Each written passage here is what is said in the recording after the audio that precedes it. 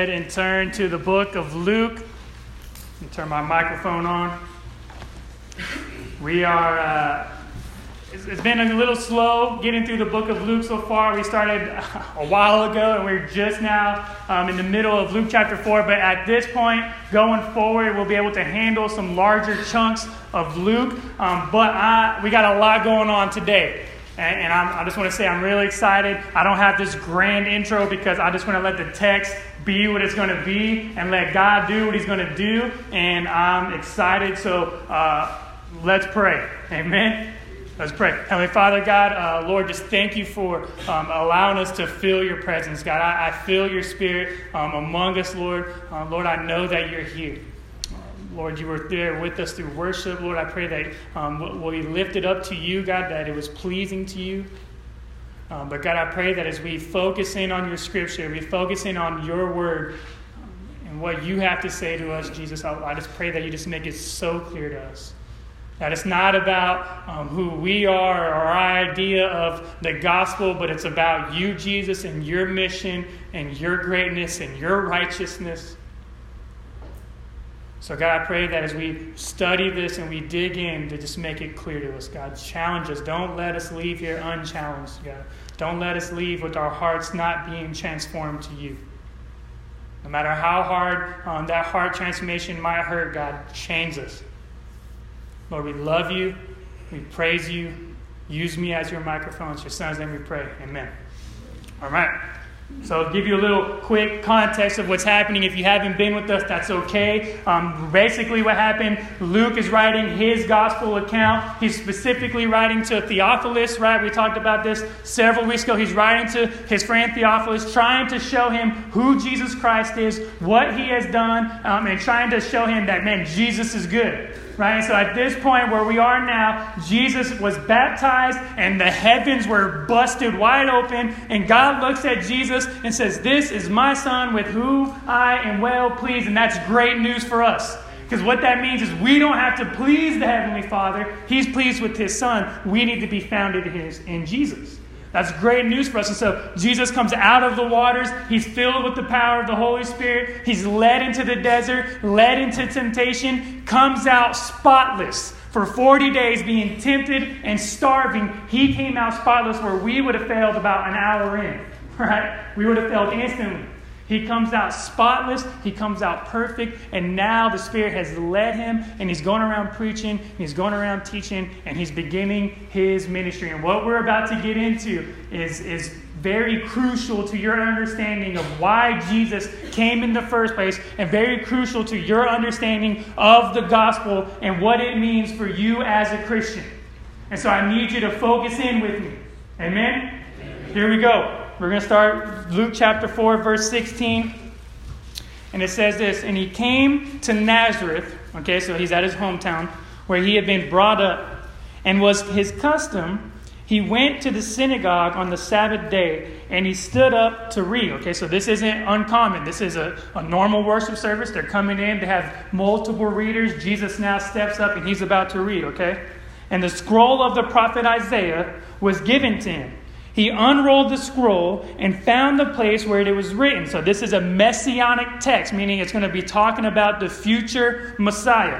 Okay, this is what Jesus chooses to read. Listen to this. Verse 18. "The Spirit of the Lord is upon me, because he has anointed me to proclaim good news to the poor.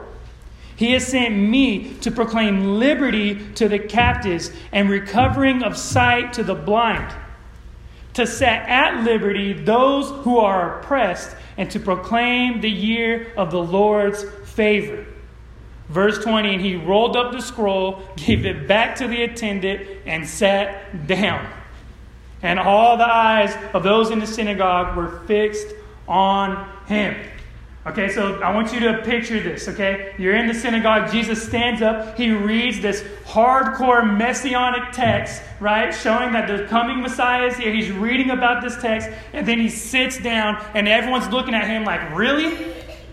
You're not going to talk about that? Like, you're just going to read that and sit down?" It's kind of like Jesus did kind of a mic drop, right? Here it is. Here's the messianic text. Here's Isaiah. And then he sits down and all of the eyes were upon him.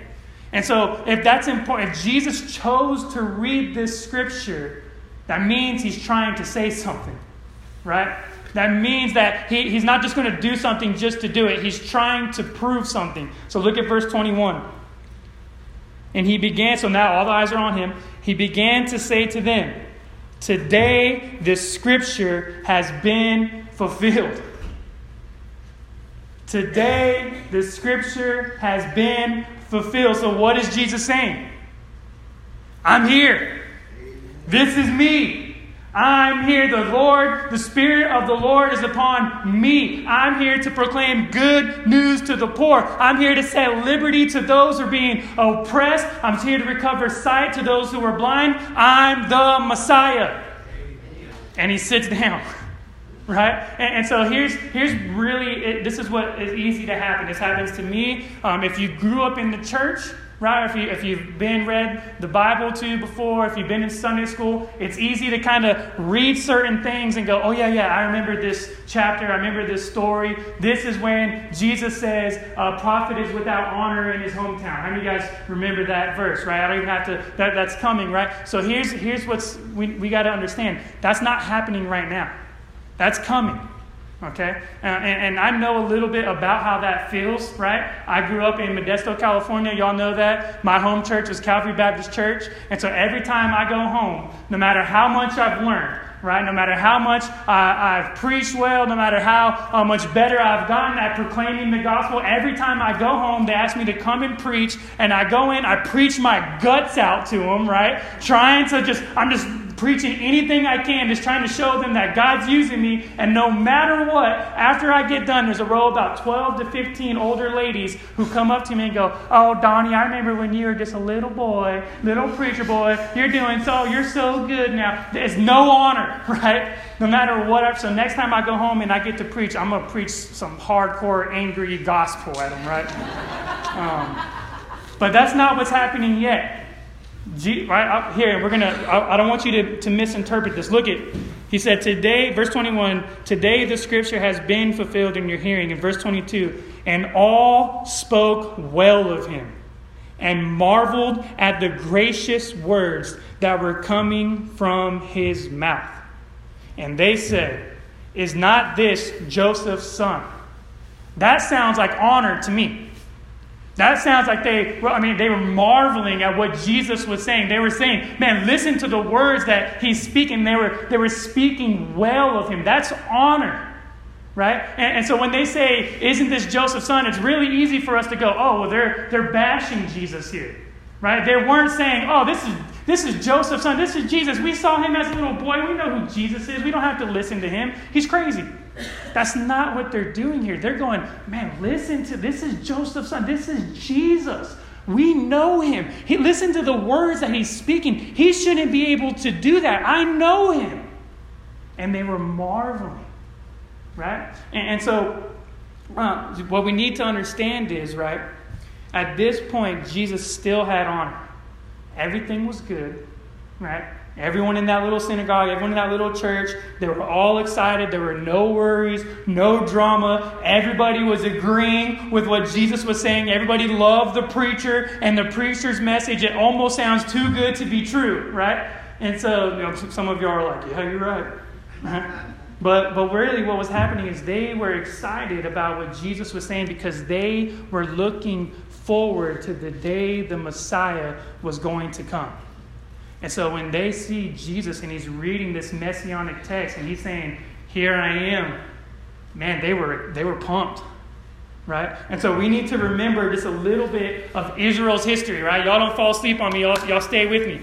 Okay, remember a little bit of Israel's history. God was talking to Abraham way back in Genesis chapter 12. That was a long time ago, right? That was in the beginning of your Bible. That's how long ago it was. And God was telling Abraham, I'm going to bless you and your offspring, and it's going to become my chosen people. It's going to be a great nation. It's going to outnumber literally the sand on the seashore. There's not going to be enough sand to count how many people are in your offspring. right? And nothing, this blessing, I'm going to bless your people, your Israel, right? I'm going to bless them. It's going to be huge, right? And so for generations and generations, these Israelites were known as God's chosen people. Right? You guys with me? You guys remember this? Is it kind of refreshing something? Good. I hope so. So slowly, though, this was what began to happen. Slowly over time, this grew for the Israelites, knowing that they're God's chosen people. This slowly began to grow into this real ethnic-centered focus that they were the only things that were important in this world. And we see that in Scripture over and over and over again. Matter of fact, there's many times when we talk about the Israelites, when you hear a word preached on them, it's almost negative every time, right? It's because they went from should have been humbled, God's chosen people, to just these arrogant, ethnic-centered, focused, selfish people. Right? But remember the context. So they've gone from slavery to God in the promised land, and they had this pride built up in them, right? But they knew that regardless, they were God's chosen people, and everything that was pushing towards a Messiah coming back, it was for the Messiah to come and build them back up. Because if you read in the Old Testament, time and time again, even though they were God's chosen people, Old Testament shows us that they got demolished and conquered time and time again. You can go through the Old Testament, and the Israelites were conquered by blah, blah, blah, blah, blah. And the Israelites were conquered by blah, blah, blah, blah, blah. But no matter how many times they were conquered, they held on to the promise that this coming Messiah would come and save the nation of Israel. That this Messiah would come and save God's chosen people. They held on to that. Right? Y'all with me? And so today, what's happening is when Jesus comes and he's reading the scripture in front of him, and he goes, today, this scripture has been fulfilled for centuries, right? And in this culture, in this time, man, they were being oppressed by Rome. The government was trying to choke them out. Everyone pretty much hated them. When they hear Jesus say, today, the scripture has been fulfilled, in their hearts, man, they're like, it's our time. It's our time. So literally, when they hear what Jesus was saying, Jesus said, "I came to proclaim good news to the poor." What they heard was, all of us who are broke, we ain't gonna be broke no more. Jesus is here. Right? When Jesus says, I came here to set liberty to those who are oppressed, they're like, Rome's been on our back. Not anymore. Jesus is here. The Messiah is here. He's going to establish his kingdom right here, right now. It's our time to shine again. We are God's chosen people. So I want you to see what in their mind and in their heart, what they're thinking. And what's crazy is even when they're thinking us, right? Here to free us, here to help us, here to set us free. It wasn't even all of Israel. That's how selfish these people were. When they were thinking us, they were thinking the us who follow the rules very good. Because not all of Israel follow the Old Testament law. Can you believe that? Mitch, can you believe that? Can you believe that in our culture today, not everybody's a Christian? Can you believe that there's some people in our country, in this world, that don't believe in God? Can you believe that? That they don't live by the same standards that we got. Wow, that's a mind-blowing concept, right? Oh, wow, I wonder what we should do about that. Maybe make fun of them all. No, right? And so what's going on, they're just so self-centered, talking about the ones who actually follow law. Jesus is here to save us, to set us up above everyone else, because we are God's chosen people. Okay? But here's when things get a little crazy and get really exciting for preachers, okay? Because I want you to see what Jesus does. Look at verse 23. And he said to them, doubtless you will quote to me. So this is future tense. He's saying in the future, you will quote to me this proverb. Physician, heal yourself. What we have heard you did at Capernaum, do here in your hometown as well. And we know that's exactly, in about 3 years at this point, exactly what they're going to be saying to Jesus as he's dying and being hung on a cross. If you really are the Son of God, get yourself down. You healed so many other people. Why can't you heal yourself? Get yourself down if you are who you say you are. Right? And then look at the next verse. And he said, truly I say to you, no prophet is acceptable in his hometown. And so that's kind of a weird way for Jesus to accept all this excitement, all these good things being said about him, all this honor that was being thrown his way. That's kind of weird for him to go, look, you guys completely got it wrong. In about 3 years, you guys are going to hate me. I don't have honor even here in my hometown. Okay? Y'all with me right now? And here's why. We're about to dig into why Jesus even said this. Look at verse 25. This is awesome. He's about to literally quote them 2 stories from the Old Testament that every single one of those men in that synagogue who was praising his name because he's going to come and fix Israel, he's about to quote them 2 stories that they know and hate very well. Okay? Look at verse 25. But in truth, I tell you, there were many widows in Israel in the days of Elijah. You guys know Elijah, he's a prophet. When the heavens were shut up 3 years and 6 months, and a great famine came over all the land. Okay? And Elijah was sent to none of them, but only to Zarephath in the land of Sidon, to a woman who was a widow. Okay? And so what we've just talked about is that Israel cares only about one thing, themselves. And they're all excited that here comes Jesus. He's going to set us up. He's going to give us power. He's going to make us a great nation once again. And Jesus is going, no, listen. Do you remember that one time Israel had nothing to eat? There was famine for 3 years. God didn't send Elijah to heal and to protect and to provide for the Israelites. He sent them to the widow who was a foreigner. Y'all don't feel that tension? Look at the next story he tells. Verse 27. And there were many lepers in Israel in the time of the prophet Elijah. Okay, different prophet. And none of them was cleansed, but only Naaman the Syrian. Okay? If you don't know, Israelites hate any Samaritans, right? Any Samaritans, they hate everyone. Okay? And he's saying there's this time in Elijah's day where all of Israel, there's this leprosy running rampant.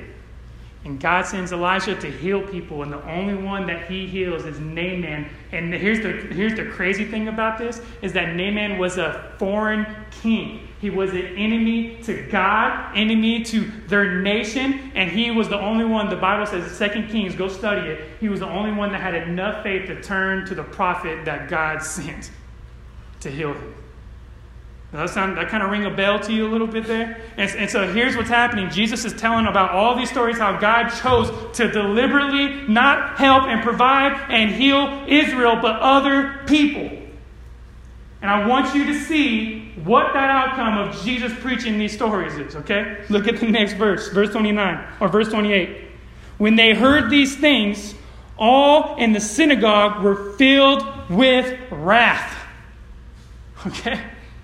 So that's an extreme speaking well of Jesus. I love you. You're so awesome. Go establish our kingdom to we are full of wrath, Jesus. And look at what they're trying to do here. And they rose up and drove him out to town and brought him to the brow of the hill on which their town was built so that they can throw him down the cliff. But here's the cool thing about Jesus being God. He can do things like this. Passing through their midst, he went away.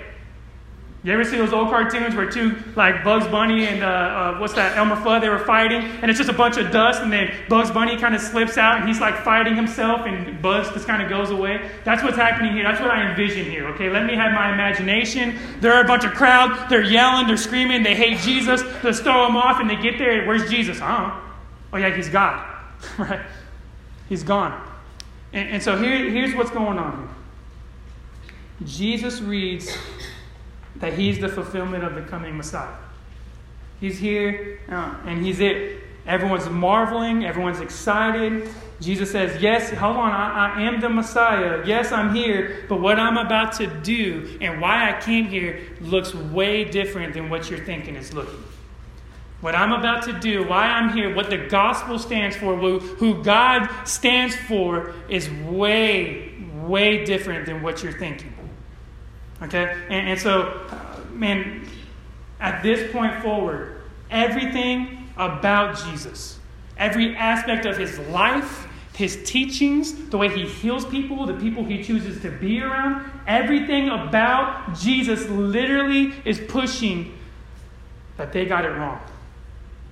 He is going to combat this mindset that they have until the day that he dies.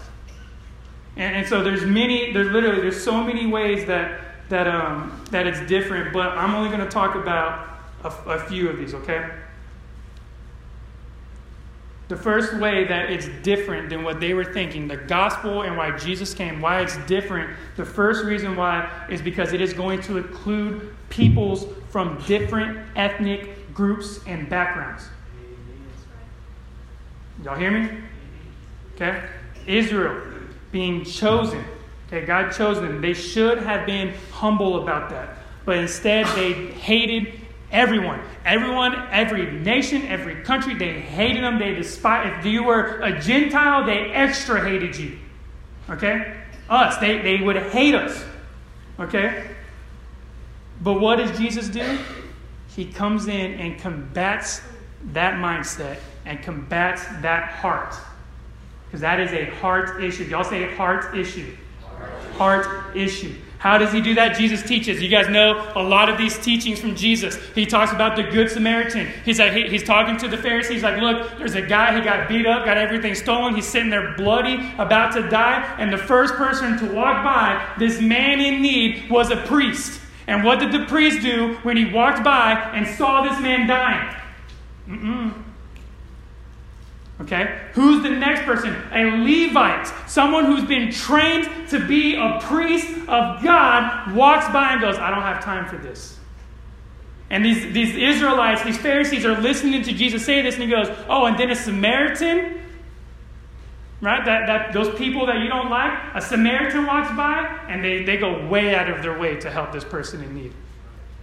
So he glorifies not a Levite, not a priest, but he glorifies a Samaritan, someone who's not God's chosen people. You guys with me? You see kind of why they hated Jesus and wanted to kill him?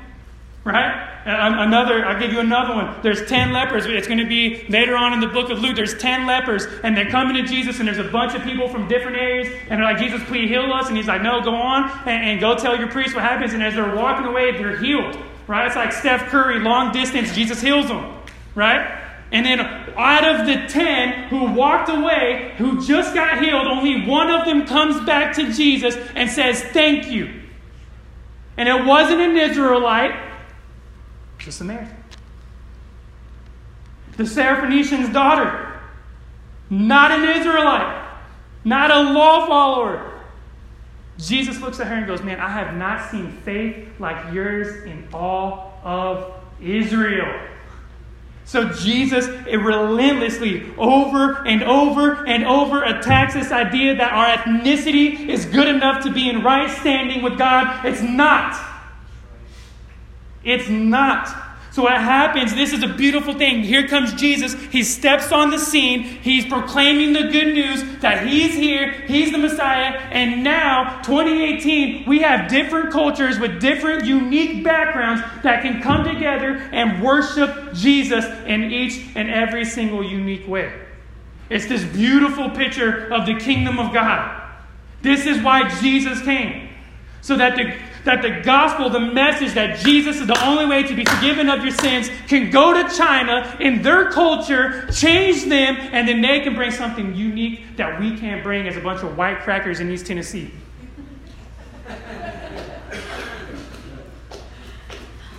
That the gospel can go to Africa in their culture, change their hearts, and they bring something unique to the worship and glorifying of Jesus Christ. You know what it's called? Being able to clap on beat. We can't do that. We're working on it, right? And this is what Matt Chandler, he preached this sermon. I love Matt Chandler.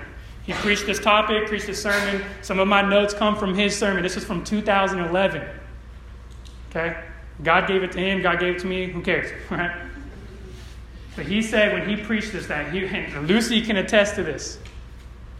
What's horrible is that a bunch of people from America, right? We take the gospel and we go on mission trips. and we go to places like Africa, and we bring our culture, the gospel from our culture's perspective, and try to take it to places like Africa where their culture is way different than ours, and say, this is how you do it because this is how we do it in America. Right? You can talk to my wife, who's been there many times for long periods of time. Their culture worships way different than our culture. We don't need to try to bring a bunch of hymns where we stand and we just kind of look at each other while we sing. You go to Africa, they're screaming their guts out, dancing, clapping, praising God the way that is supposed to be authentic. I've been to Costa Rica, right? Got a bunch of Latin American Christians. Their worship's fast, their worship's long, and you come out sweating. And that's the first hour and a half before the preacher even says, hey, what's going on? But what I'm trying to get to is this. If you study the Old Testament, it deals with worship and sacrifice. Over and over, there's so much in the Old Testament. You get to the New Testament, it's very random that you see anything about worship. Very random. Why is that? Because the New Testament is literally a missionary handbook that proclaims the gospel, that it applies to every culture in their context. So that the gospel goes to them, it changes their hearts, and then they, because the gospel does this, changes their culture. And so why do we even bring this up? Because I want you to hear me when I say this. I love you. Just hear me. The gospel isn't this celebration of an American God. God is not American. Long before our country was established, God was God. And Christianity was doing very well before we became a country. And so this whole ethnic idea that we are Americans, so we're Christian, we're good, that goes out the window when Mary gave birth to Jesus. These Israelites, when they're thinking, because we're God's chosen people, that dies when Jesus cried his first cry. Ethnicity doesn't get you into heaven. Jesus Christ does. So that's the first way that they got it wrong. The second way looks like this. Not only was it going to include all people from different ethnic backgrounds, it was also going to include people with dark past and people that are currently struggling. Right? Think about Jesus' teaching all through the New Testament. Some of my favorite Jesus' teachings is people that should not have been approached by Jesus, and Jesus just runs to them. Think about Zacchaeus, the tax collector, who was raising these taxes to give more money to the Roman government, put a little extra in his pocket. Here comes everyone. And Jesus said, hey, I'm coming over. Right? And time again, these Pharisees hated that. Jesus wasn't supposed to be with the tax collectors and the sinners. He was supposed to be with them because they were better at being good than they were. They were more righteous than they were. They told Jesus, man, you're a glutton, you're a drunk, you're a friend of sinners. Praise God. He's a friend of sinners. Praise God. Think about it, the woman at the well. Jesus called her out. Look, your husband, you got 5 of them things. You're thirsty for more than water, girl. Huh? I'll let that sink in for you, right? Jesus friends her. I will give you living water. Think about the woman who was caught in adultery. They drug her before Jesus. Drug her and said, hey, the law says, they're trying to trip him up, the law says that we stone her. We literally bash her with rocks until she's dead. What do you say? Jesus goes, yeah, okay. Yeah, go for it. If the first one of you that doesn't have sin in your life, you pick that stone up and we'll get it going. Jesus starts warming his arm up, right? They all drop their stones one by one, and Jesus says, who's here to condemn you? Neither do I. Go and sin no more. So this whole idea of them being good enough, they follow the law, Jesus kills it. They were thinking in their mind, right? In their mind that because those people are sinners, those people are not righteous, when the Messiah comes, he's just going to destroy them all. That's what they were looking forward to. Everyone but us, because we're righteous, we follow the law. He's going to wipe everybody else out because we're that good. And Jesus goes, no. I didn't come here for the well. The well don't need a physician. I come here for the sick. Y'all with me? I don't know if you guys are. They couldn't wrap their minds around the thought that God in His goodness and in His love could care for those type of people.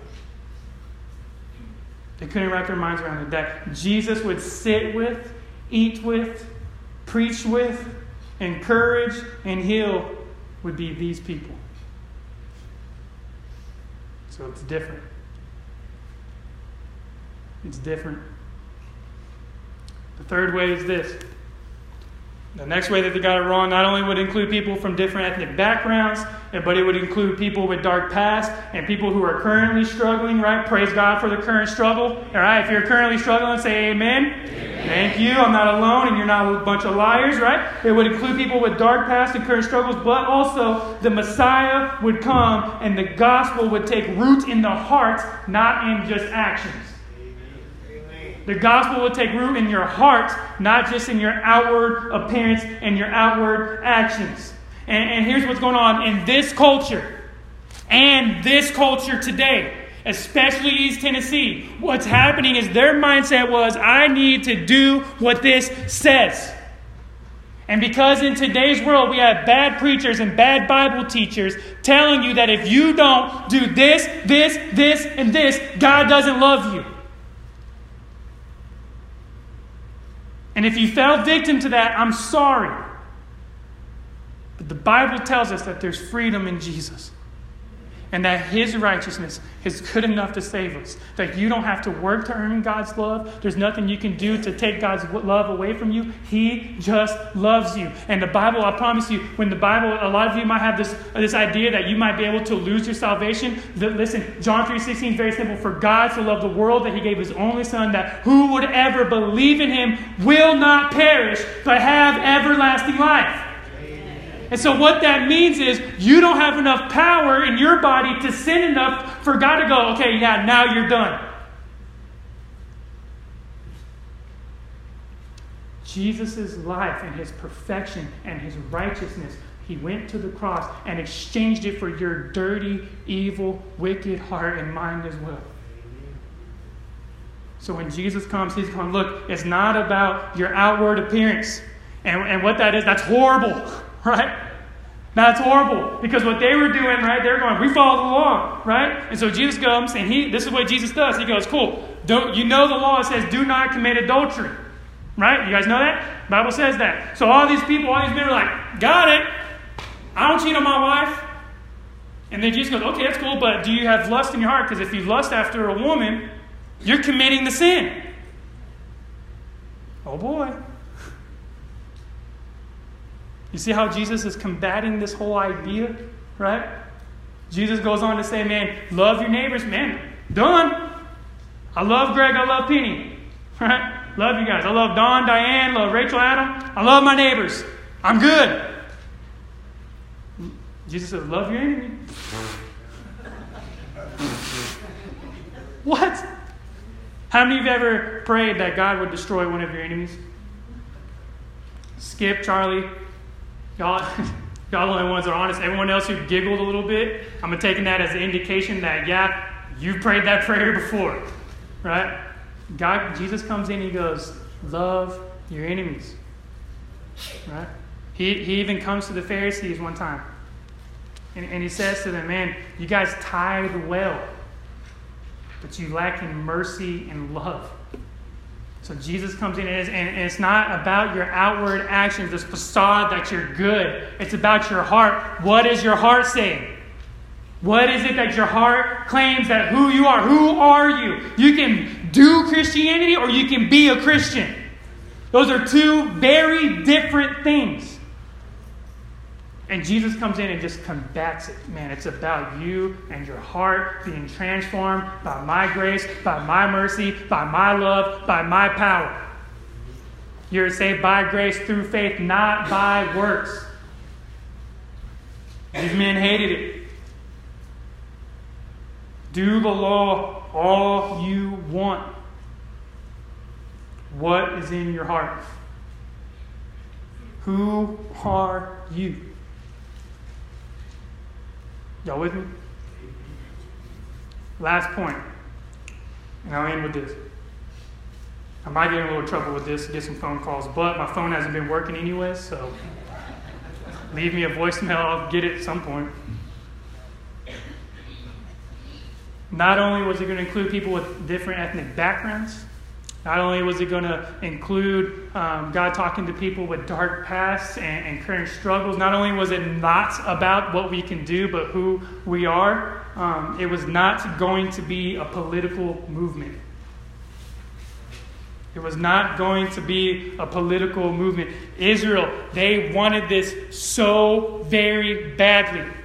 They wanted, I'm sorry this might get you mad, but they wanted a Messiah to come in and establish a moral law, a moral government over everyone so that they could lift themselves up and everyone else kind of fall in line.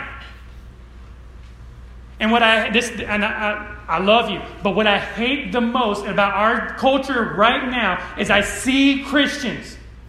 Some of them are friends, some of them are on Facebook, some are on the news. I see Christians and what's happening, instead of just living the gospel out in their neighborhoods, living the gospel out in their workplace, living the gospel out in their schools and where they go and in their church and in the communities, instead of living it out and trying to lovingly show grace and mercy and proclaim the gospel to the people around them who are obviously lost,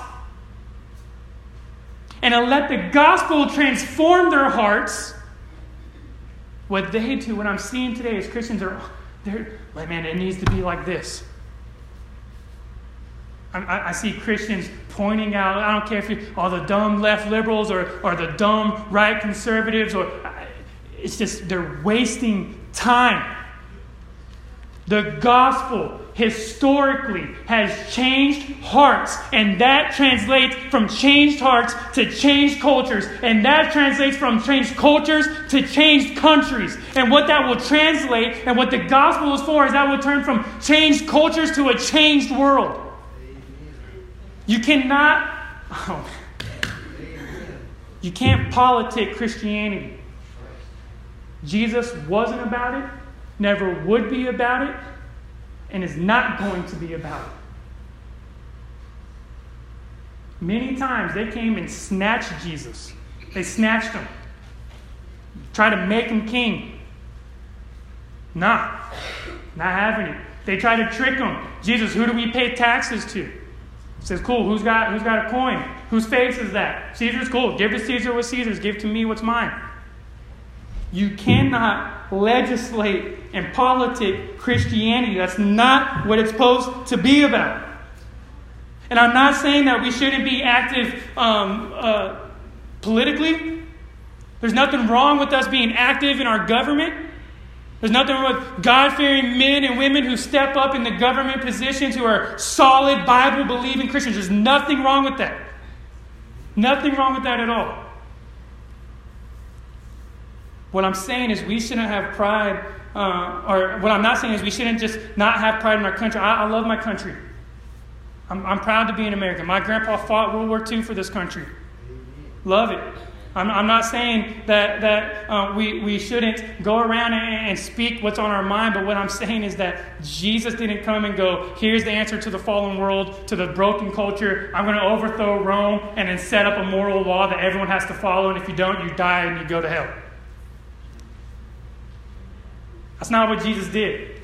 So if that's not the answer then, guess what, buddy? It's not the answer now.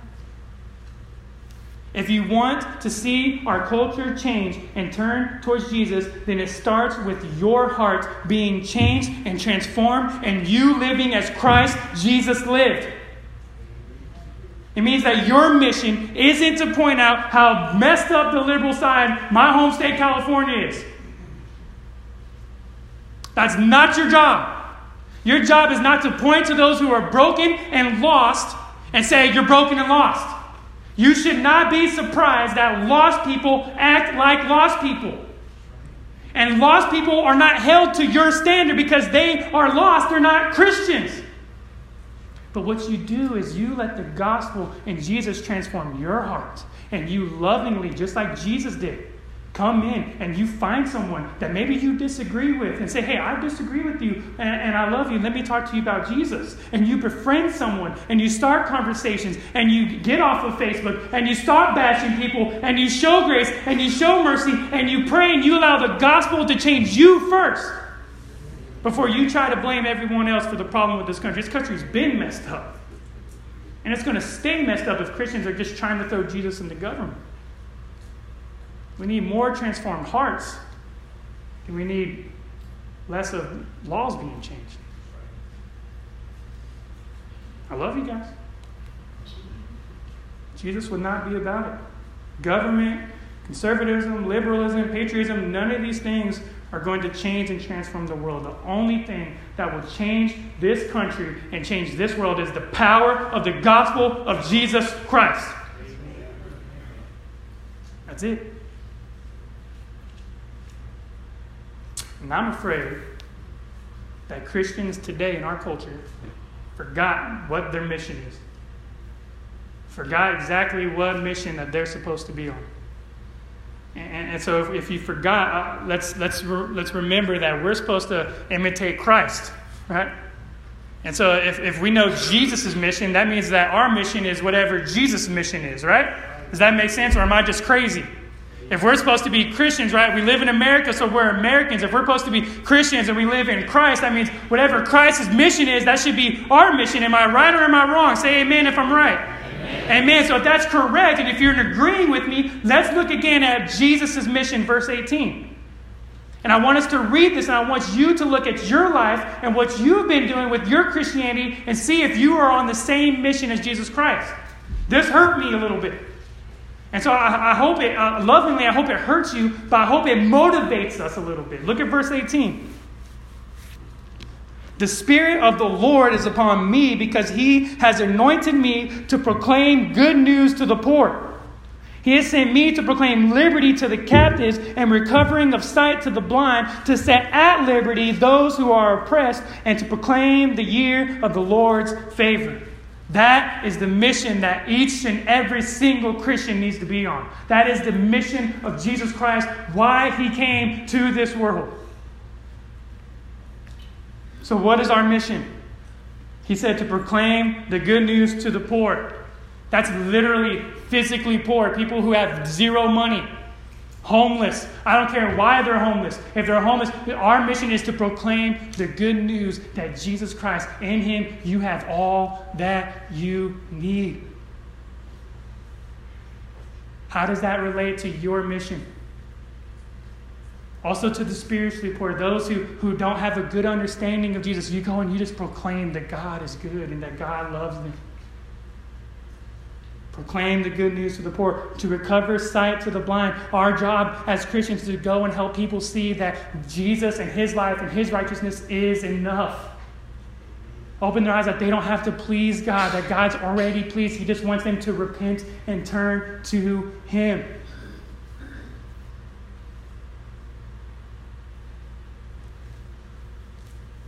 To proclaim liberty to the captives. Those who are held captive. In this context, it was those who were held captive to the law.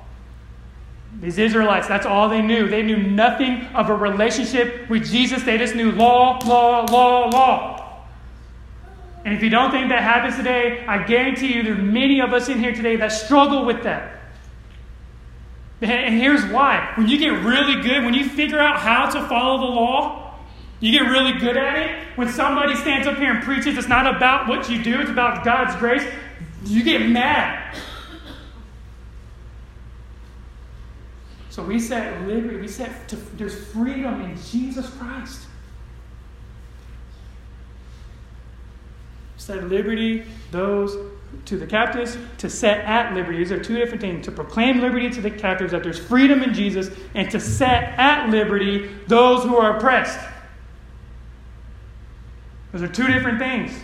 And what I think that's saying is, and I love you, but those who are literally oppressed in any way, shape, or form, even if you don't believe their claims of being oppressed. If you read the Old Testament, God cares a lot about those who are being done injustice. And if you don't care about injustice, then you're not on the same page as your Heavenly Father. Y'all want to get political? We proclaim liberty, to set at liberty those who are oppressed.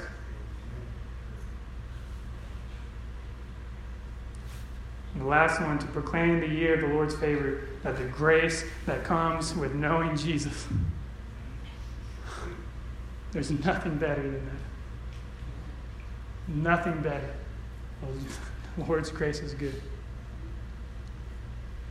And so here's my time of response. Here's a challenge for you. You ready? Say you're ready. Ready. Maybe, Christians in here, maybe you have some heart issues that Jesus is combating.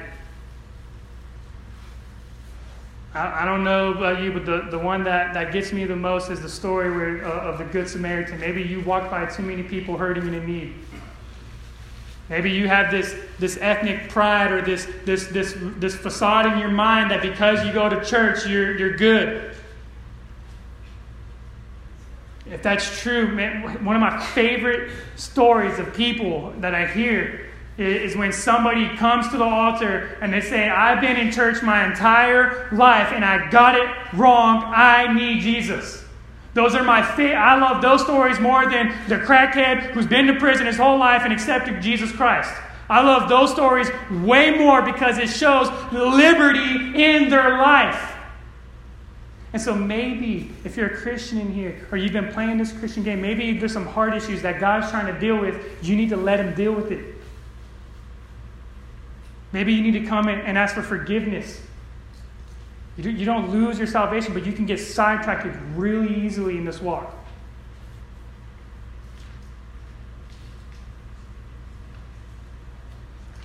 If you're not a believer in Him, maybe you've been wrestling with that. Jesus comes and He does all of this to set you free from the bondage of your sin. The Bible tells us that the wages of sin equals death. And there is no way with your own life and all the goodness of your life, anything that you've ever did good, there is no way that it would equal up to being forgiven of your sins, to pay that penalty of death. There's no way you can pile enough good deeds to cover your penalty of death, right? But Jesus comes and He does it. And He comes so that you can have a new life. Don't forget, He's a friend of sinners. You're not too far gone that Jesus can't heal you. There's nothing on this earth that can't be healed by Jesus Christ. So maybe you need to answer that call. Jesus is calling you to finally surrender to Him. And so I'm going to have the worship team come up. Everyone, I just want you to sit. Just don't stand. Just sit there. Just close your eyes for a minute.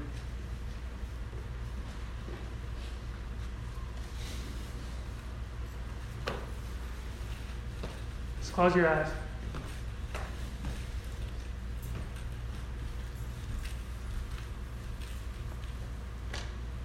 Know that God loves you.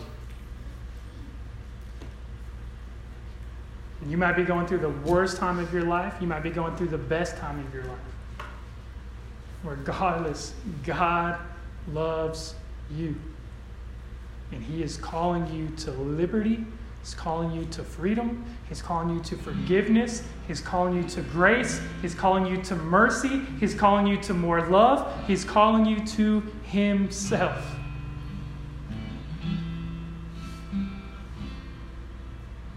So here in a minute, I'm going to pray. I just want you to spend time in prayer. You can come to the altar if you want to pray. I'll be standing here if you want to come. I'll pray with you. If you need to make a decision to join in the church mission, what we're doing here, if God's calling you to rededicate your life, if God's calling you to let go of something, come and handle that. But I don't even want you to stand and sing until you have spent time in prayer asking God to show you the areas in your heart that you need to have transformed by His grace and His gospel.